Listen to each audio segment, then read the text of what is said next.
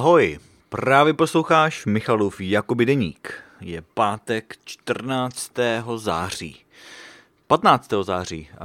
14. bylo včera ve čtvrtek. Špatně jsem se podíval na kalendář. Ale už je večer, už je zase 11 hodin. A včera jsem tu nebyl. Včera jsem se věnoval přípravě na pátek. Tak jsem si řekl, že vynechám. Ale dnes to hezky doženeme. Dnes to bude tedy o čtvrtku a o pátku. A začneme tím čtvrtkem. No, včera jsem se probudil velice brzo. Včera jsem se probudil asi ve 4 ráno. A myslím si, že za to mohla jedna z koček. A potom už jsem nějak nemohl spát. Já jsem teda nakonec ještě usnul, ale teda manželka byla taky probuzená, tu taky probudili ty naše kočky a ta už neusla a vstala a dala si snídani a kafe brzo ráno. Ale já jsem se nehodlal vzdát. Já jsem už v té době jsem měl docela takový spánkový deficit, tak jsem si říkal, že to prostě zkusím. A ještě jsem na chvíli usnul, ale teda nebylo to nic moc. Takže celý ten čtvrtek jsem byl docela unavený. A vlastně celé dopoledne jsem měl takový delší workshop v naší laboratoři chemie. Takže jsme nedělali žádný experiment, ale i tak to bylo docela zajímavý. Jednu chvíli jsme tam pracovali ve skupině a to je docela fajn, protože tento semestr mám docela dobrou skupinku. Všichni jsou úplně jiní. Každý z nás v té skupině je na tom úplně jinak s chemií a máme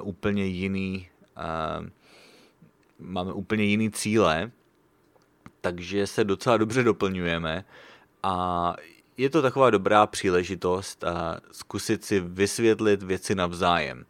Vlastně asi to určitě víte, ale jeden z nejefektivnějších způsobů, jak se něco naučit, je učit někoho jiného, tedy vysvětlit nějaký ten problém někomu jinému, protože to vás donutí o tom trochu více přemýšlet. A to je jedna z největších výhod téhle naší skupiny, protože vždycky je tam někdo, kdo tomu trochu nerozumí, takže vždycky máme příležitost to pořádně probrat. No, včera jsem teda byl ve škole celé dopoledne a odpoledne jsem skončil asi ve 3 hodiny. Přemýšlel jsem, že bych počkal ve škole a učil se třeba v knihovně předtím, než bych vyzvednul manželku z práce, ale nakonec jsem se rozhodl jet domů. A chtěl jsem se totiž vyhnout dopravní zácpě a taky jsem chtěl připravit grill. Takže jsem jel domů a připravil jsem se na večerní nebo spíše takový odpolední grilování. Venku bylo docela vedro, ale když jsme se k tomu dostali asi tak v 6 hodin odpoledne nebo v podvečer, tak už bylo docela příjemně a mohli jsme si sednout venku. To bylo fajn, protože většinou jíme normálně samozřejmě vevnitř, ale včera už bylo docela příjemně, takže jsme mohli chvíli sedět venku. To je docela vtipný, že máme docela pěkný sezení za barákem, ale skoro nikdy to nepoužíváme. A obzvláště ne v létě, protože v létě se to prostě nedá. Je moc velký vedro. No ale to bylo teda včera ve čtvrtek a dnes v pátek. Dnes v pátek to bylo o trochu lepší s tím spánkem. Vstával jsem asi kolem 7 nebo ve 6:45 a myslím si, že jsem měl nějakých 6 hodin spánku, možná 6,5. Takže pořád to není ideální, pořád jsem to úplně nevychytal, ale bylo to lepší teda než ve čtvrtek ráno, takže jsem se cítil trochu lépe.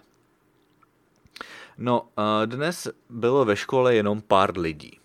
Vlastně byl pátek a jako každý pátek je ta škola vždy taková poloprázdná. A vlastně dnes to bylo obzvlášť prázdný, protože vlastně ta naše třída je velmi malá. V té naší skupině je asi jenom 6 lidí.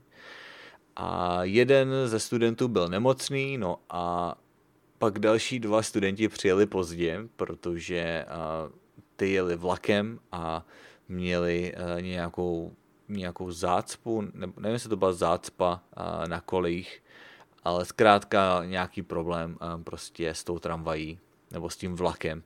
Takže dorazili pozdě. No nakonec nás tam bylo docela dost, nakonec jsme tam byli 4 plus teda jeden učitel a asistent, takže nakonec to nebylo tak hrozný. Ale odpoledne jsme v té laboratoři byli jenom 2. Protože zbytek té skupiny šel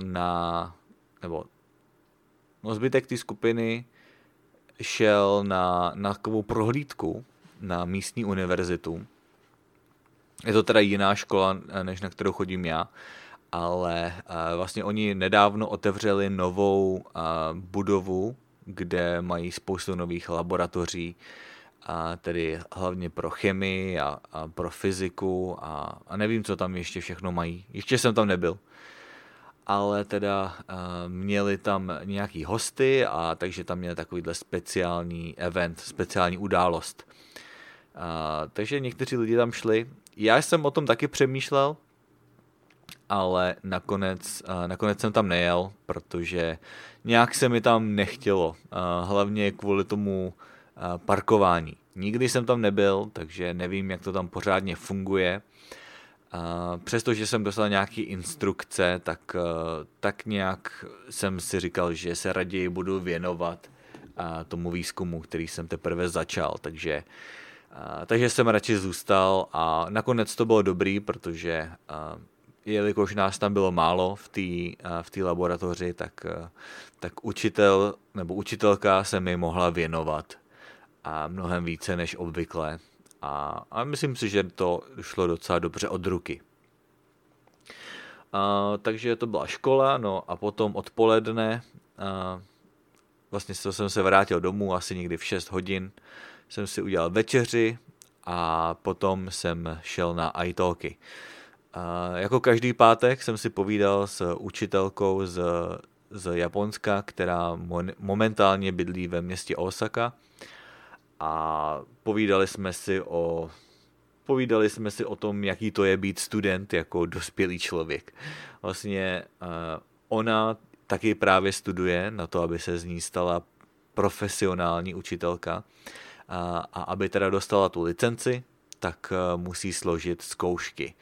No a na to se teda připravuje a tak nějak jsme si společně stěžovali na to, jaký to je prostě studovat, když už je člověk trochu starší.